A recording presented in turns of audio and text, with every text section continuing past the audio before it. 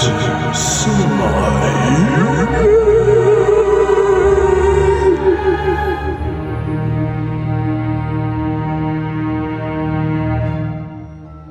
Cinema Yugen, the nostalgia pool continues to have its droplets falling over me. I started the year with a great documentary about the late great Albert Pune. It continues with this incredible trip down memory lane a little bit with Space Wars, The Quest for Deep Star, and the great filmmaker. Last time we spoke was Automation, I believe. Garo and Anahit, his lovely wife, who's also Jackie. In the film Jackie, Stop Touching Things. This is a really great film, mate. I was waiting for the next Garo Setian film, and you haven't disappointed. You've gone all out. You've pulled out all the stops. What an incredible movie, guys! Well done, well done, well done. Thank you. I had so much fun. Thank you so much, and it means a lot hearing that from people. we put a lot into it. I mean, a lot of heart and work and time, and we love this stuff. We love this, and we love it when people love it. So, well, mate, you've got another lover here. I'm a great lover of this, and there is so much to talk about. The essence of this film isn't just essence. It's as you say, classic Star Trek, Star Wars. Some great favorites of mine, Space Hunter, Adventures in the Forbidden Zone. I noticed the Star Crash reference in there to the Stellar Star Station. Yeah. Yes. I loved Sarah's little Raiders of the Lost Ark seduction moment. It's just a fun ride, and Anahit, you have my favorite line in the film.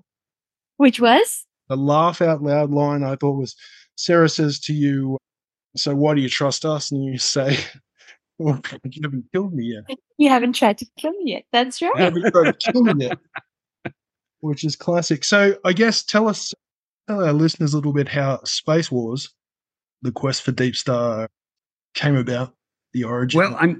Well, this was a collaboration with a lot of wonderful people. It started where our executive producer, Jeff Miller, really enjoyed automation. Right. And he wanted to do a science fiction movie with us. Mm. And I had a science fiction script. It was maybe just a hair too ambitious, but he really liked it and wanted to try, maybe he said, "Can we do something, more like, with a lot of monsters and things and, stuff like that?" I'm like, "Yeah, I love that stuff." I mean, I grew up on Sinbad movies and, anything that was fantasy where you create a world, that's the kind of movie I was into. Yeah. So I was trying to think of what that project would be. And Sarah French, who's a friend of ours and was in automation, she had, this was all during COVID, and she kept posting her workout videos where she was flipping tires and doing military style, stuff. Mm. And Anahit and I were talking about her, and we really liked her, and we thought, well, maybe we can make her the action star of this movie, whatever this movie is going to be.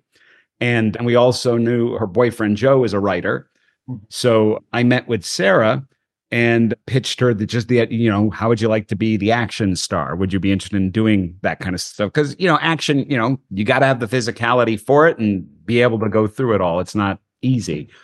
She was 100% on board, and Joe is a lifelong Star Wars fan. I mean, his mother was telling me he had Star Wars sheets and bed sheets and, curtains and toys and things. So he loved the idea of getting involved with this. So I worked on a treatment for a bit. Then, we would talk about it, and I was just basically writing a synopsis, and it was, basically I had the action scenes in mind and the type of things that I'd want to see. And it was just sort of finding a way to bridge all this stuff. So we had these big set pieces. I knew I wanted a climax involving a monster trying to eat, stuck in a cave trying to eat two people who are having a big fist fight. And meanwhile, two other people are on a spaceship having a fist fight while this another ship is shooting at them. I mean, that's the way we were thinking about this. You build the set pieces. It's kind of like, Temple of Doom, Indiana Jones and the Temple of Doom had all these action scenes already set up when they were doing Raiders of the Lost Ark. They were storyboarding these things and planning them for Raiders, but they didn't do them. So, with any of these movies, you tend to build these action scenes and then string them together. Even like Ray Harryhausen stuff, it would start with those really cool drawings, and that's what would be the inspiration to the film. When Joe started writing, he came up with the essence and the father-daughter sort of relationship that was the real heart and soul of the picture. And he created all these wonderful characters that just really came to life, and he knew exactly what tone I was going for. I really wanted this to be just fun. I think a lot of fantasy, sci-fi genre stuff that we've grown up on and loved, they've kind of made some real wrong turns in the recent years, and fans are definitely making it known that they're frustrated because you go to these movies to escape. You don't go there to see real world problems broadcast back at you and slapped in your face. Anyone could watch Star Wars. It was a community experience. Everyone goes to the theater. We all have fun. That's what it was. Now it's a divisive thing. We just wanted to take people on an adventure, a fun event. Yeah, I mean, exactly like no matter where you are, you can enjoy it. Exactly like I believe it's Sarah's line, just a good old fashioned. Don't set a course. You just head out to the second start of the right and straight up. And that was all 100% intentional. Joe knew that's what we wanted this film to be, so that's what he wrote. He wrote it as just a classic adventure. Like Michael Paré's line, looking for something cool. Yeah, that's true. Yeah, he said that. Something cool. No, and Paré was great. We knew we were gonna, try and get him the script. I mean, Jeff had worked with him before, and he's like, "Could you guys design a script, where he could be the lead?" And we were so excited about that prospect. I mean, and they say never meet your heroes. Well, he exceeded expectations. He was awesome. I mean, and he totally got it. He got into the vibe of what the film is, and this is stuff he loves too. So it was a labor of love for everybody, everyone involved. Some of the greatest films ever made were labor of love, I think. Yeah. The struggle is the glory, is it? Yeah. But I nearly called you Jackie again, and sorry, Jackie, stop touching these. Your character is so vivacious and so much fun. I love how she's introduced. I almost wanted there to be a needle drop dancing in the dark with you in the spacesuit. Mr. Spacesuit. Poor lonely lady you've been left. You're always the one that gets left behind, yet you are integral in many ways. You're the voice of reason. Forever touching things. Joe wrote that role specifically for her too. I mean, when we all met earlier on, because both Sarah and Joe thought she was good in automation. She had a small part in that one, and we knew we wanted to give her a bigger part. And we met, and Joe really kind of designed. I mean, really all the parts. And both the same kind of process happened with automation that happened here, where we knew who we wanted for certain parts, and the parts were written for those people. And what a privilege for an actor to have a part written specifically for you. Oh, it's just a thrill. It's always, I can only imagine when someone calls up. I mean, how do you say no to them? It was like, you can't. It was like Christopher Nolan when he wrote the part for David Bowie in The Prestige. We have to do it now because you're the one that I wrote it for. And Gatto's always been my number one fan. He knows what my strengths are, and he'll always find a place for me in his movies. It's fun having her on the set. That's probably a good thing for him, isn't it? I hope so. That's a reason he's still alive, isn't it? Hey, but the interesting thing, Garo, is between now and the last time we spoke, we now have both worked with Michael Paré. Because I did a Western, I wrote a Western, Righteous Blood, and Michael was very gracious on coming on the show last year. That's awesome. Awesome. Yeah, so we were, so we have 6 degrees of separation with the. Is this one available in the U.S. right now? What was the name of the film? Righteous Blood. Yeah. Okay. Yeah, it was Western. It was filmed during COVID because it was a very small production, and it didn't get officially released till 2021, and then international distribution 2022. So it's as you know, with these independent films, sometimes from the time that you make it to the time it comes, there's sometimes a few years there, and oh yeah, trying to place it with a distributor that's going to do it justice and get it out to as many eyes as possible, as this certainly well deserves. Like I said at the opening, it's a great throwback to these sci-fi films from way back, like Star Crash, Ice Pirates. I detected a few Titan AE vibes in there. Yep, Battle Beyond the Stars was another one too. The name's Dykstra, of course. Yeah, John Dykstra we used. Yeah. Roger Corman, I'm guessing. Yep. So yeah, I mean the hits just keep on coming.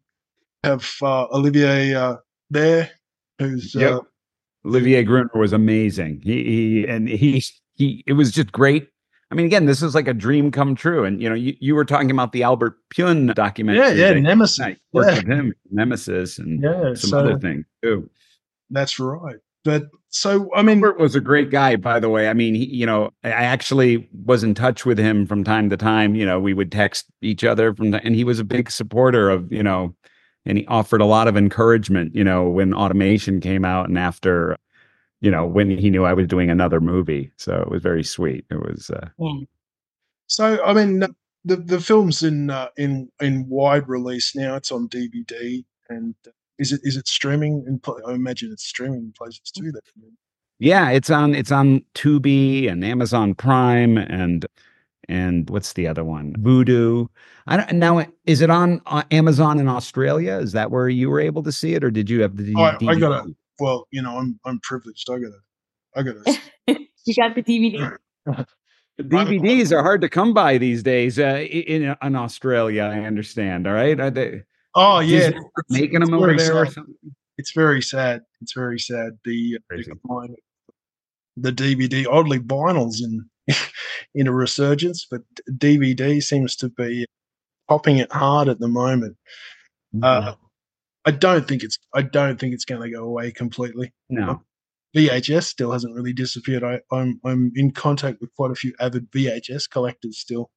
Wow. Complaining endlessly about how much they're paying for VHS tapes these days. And I said, well, if you were alive when VHS was new, you did used to pay about $30, nearly $40 sometimes for a new VHS. Right.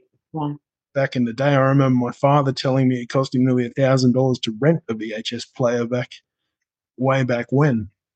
But same with DVD players. I mean, when DVDs came, expensive. It's funny when you see those old sales DVDs, like the screener copies they'd give video stores, and they'd say, only $85 for the two VH.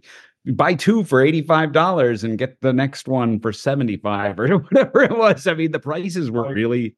Ironically, I still have a couple of preview tapes when I used to work at the video store, and because I was the guy who watched too many movies, the owner used to give me the preview tapes that usually had two features, and it's got the time code on there, and he'd have them and go, "Oh, how many of those do you think I should buy, and how many of those, and whatever else." I still have would the customers come in and say to you, "What's good that's new that I haven't seen?" Yeah.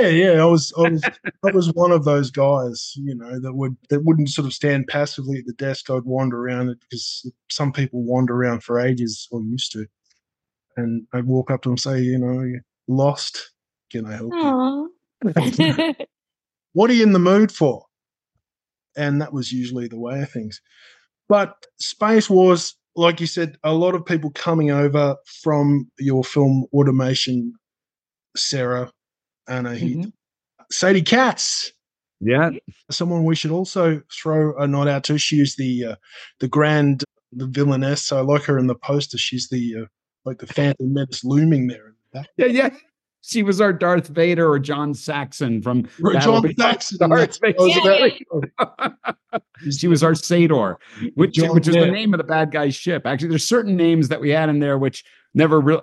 I think he does mention the Sador at one point. Yeah, the name of the ship. But yeah, she was amazing, and we shot. We literally shot her out all in one day, and she was in the whole movie. It's funny. I was just talking with Lisa. I can't pronounce her last name. I'm sorry. She'll have to forgive me. She did pronounce it for me. It's a very beautiful last name. I can't do it. But we were talking about how Albert was kind of the pioneer of that whole thing that is used a lot in independent films today, where you have a star maybe come in for a day, maybe two, film all their stuff, and then, put it all together later. And zip bang, bonjour, you have them in the whole movie, but you've only it was a lot of good planning went into that for this, and it really helps too when your actor, as Sadie is she was totally prepared, took direction right away, and knew exactly what we were going for. And I mean, and she trusted me in the sense like, okay, I'm sitting in this ship, what am I looking at? And it's like, okay, you're looking here, you're touching this, this is what's happening now. And, the blue cloud is coming over your ship. Now it's leaving. It's just all of those little details, the actor really, they've got to be able to take direction and know their lines and be 100% prepared. And we were fortunate that everyone was really, that's the way they were on this film. I mean, we actually had one day where our set wasn't. And I think you probably attest to this a little bit. Some of the dialogue is I remember, speaking of Star Wars, they had some comments about, the dialogue in Star Wars is stuff that you could type, but was very hard to say. Did you, in some of the technical jargon? Yes. Galaxy far, far away. Did you struggle with that? This looks good on. Yes. That scene after everybody turns around from the chair, I'm like, hey, there's a good 2 pages there. It was a mouthful, but Joe was very good. If something didn't work for me and didn't roll off my tongue, I'd say, can I say it this way? Are you okay if I? And it's not many writers who are so self-confident in their work that they'd be like, sure, whatever works for you, As long as the intention is there, isn't it? That's right. That's right. I just made a few adjustments and it just rolled off the tongue a lot easier, and that helped quite a bit. And I was very grateful for that. You said carnelian cowperpuss very well. That was me. I came up with that. I hate to say how it came out of my mouth. With my very blunt Australian tongue. But we did talk like a lot about like things like, I always loved in sci-fi movies when they talk about other places and worlds and creatures that you don't even see in the movie, but it's all about building that universe. The world a little bit. Yeah. Those lines that, it was like the time we escaped the clutches of the dreaded whatever from wherever, and the 3-headed dragon, or that's right, yeah. or Rachel Brooks Smith's character Nina, talking about from coming from the slave planet, and things like that. I just love that world building, and it makes you feel like everything's even bigger. One thing I did like, and I don't want to give away too much because I want people to watch the movie, but there was a little bit near the end, and you've said on a thread that you're I've been writing a bit about this movie, that you say you're a fan of Krull. I love Krull. Yes, I love it. And I detected a little Krullian sort of reference there at the end with the creature, the way it speaks through. Oh yeah, a little bit. Yeah. maybe it was subconscious, but it No, actually, no, that's actually a good point. That's one of my favorite scenes in that movie too, where the beast speaks through Colwyn to Lisa. Yeah. That whole scene is like awesome. And he's trying to tempt her. Also, the widow of the web. That scene's a great scene too. The scene gets more, means more as you get older. Also, to a little bit, with with the ending, with the vision of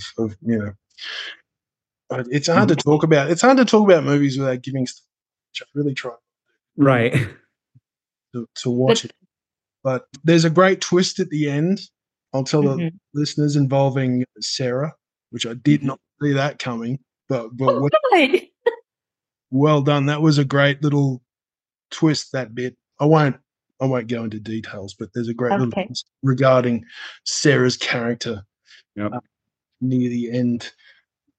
This is also, like you say, rollicking, a lot of fun. That's why I brought up Ice Pirates, which is more of a comedy, but the joy, and as I was just talking with Lisa about the Albert Pune documentary, that seems to be the missing ingredient, as you were talking about, with modern sci-fi fans and fans complaining like they're being preached at, and there's too much message and not enough joy, if you will, in the adventures, because it used to be all about the joy of going on an adventure with the characters, whoever they may be, and they are our guides into universes and experiences otherworldly.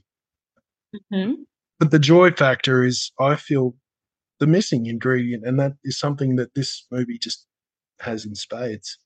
Yeah, and you 100% nailed it. That was the goal, and you could, it isn't that long ago that films still had it. You know what I mean?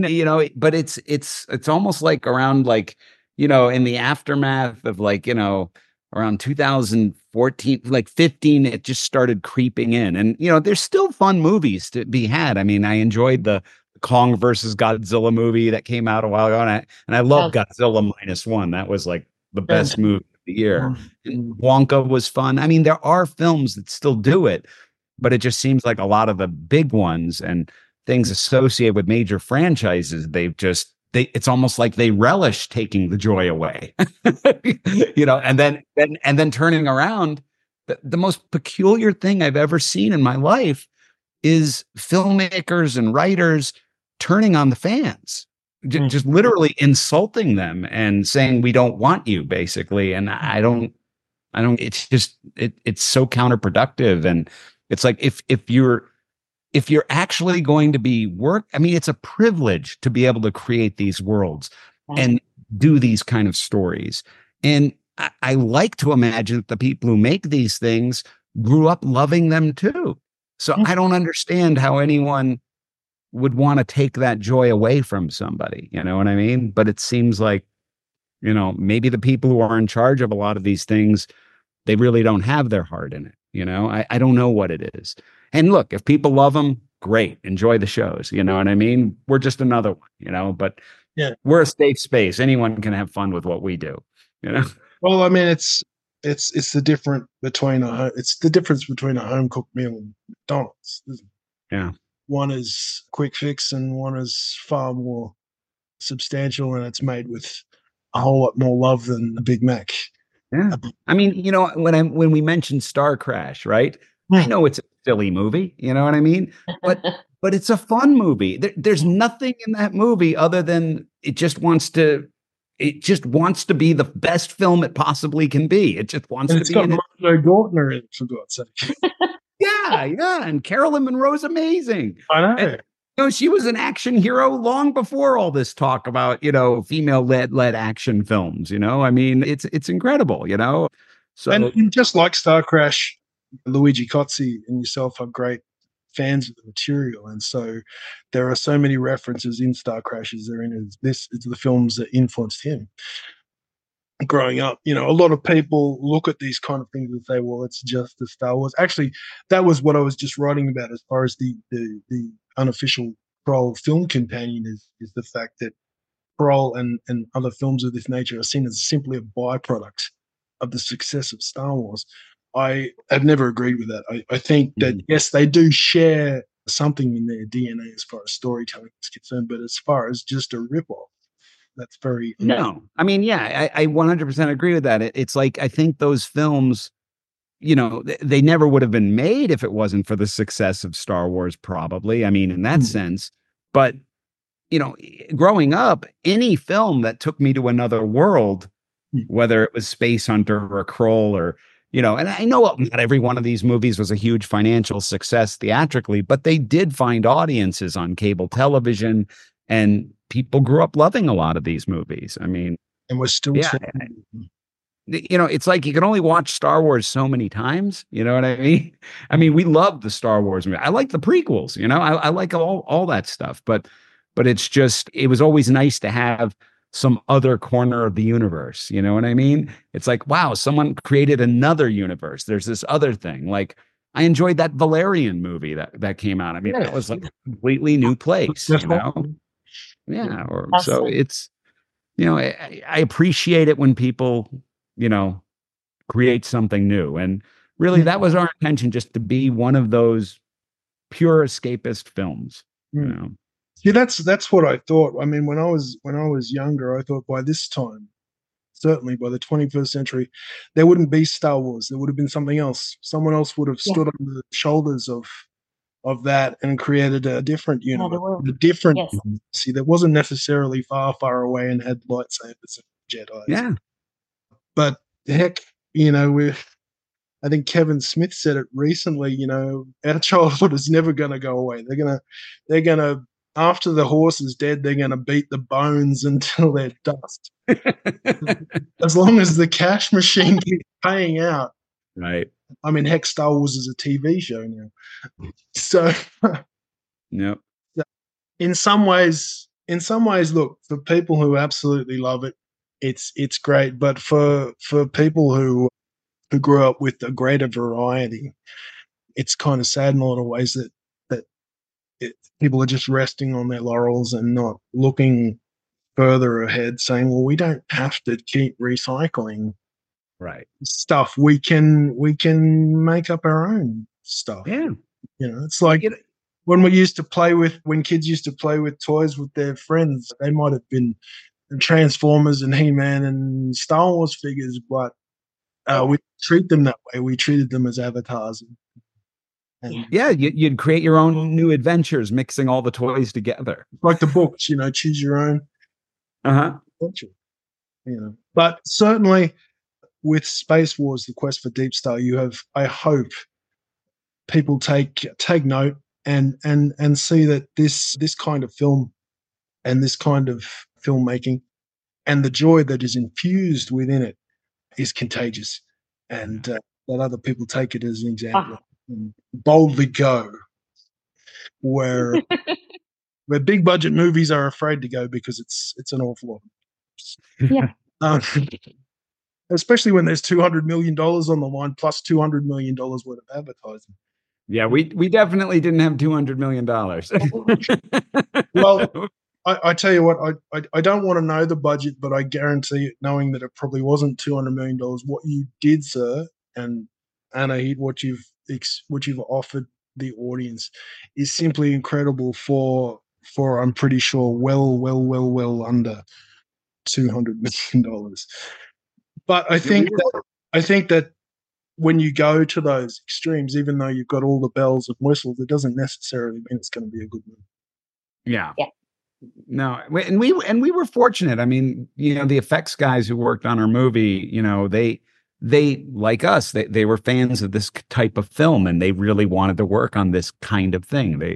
When I sent them the first 40 minutes of it, they're like, we want to do this film. This is like the films we grew up on, So, and they had a lot of fun working on it, and I gave them, time to do what they do well. And so we were, very blessed with the effects. I mean, there was 592 effect shots in this movie. Yeah. Not only that, though, Giotto has a fantastic way of putting heart into all of his movies. I think he did that well with automation, with the robot, and he does well in this one between the father-daughter relationship.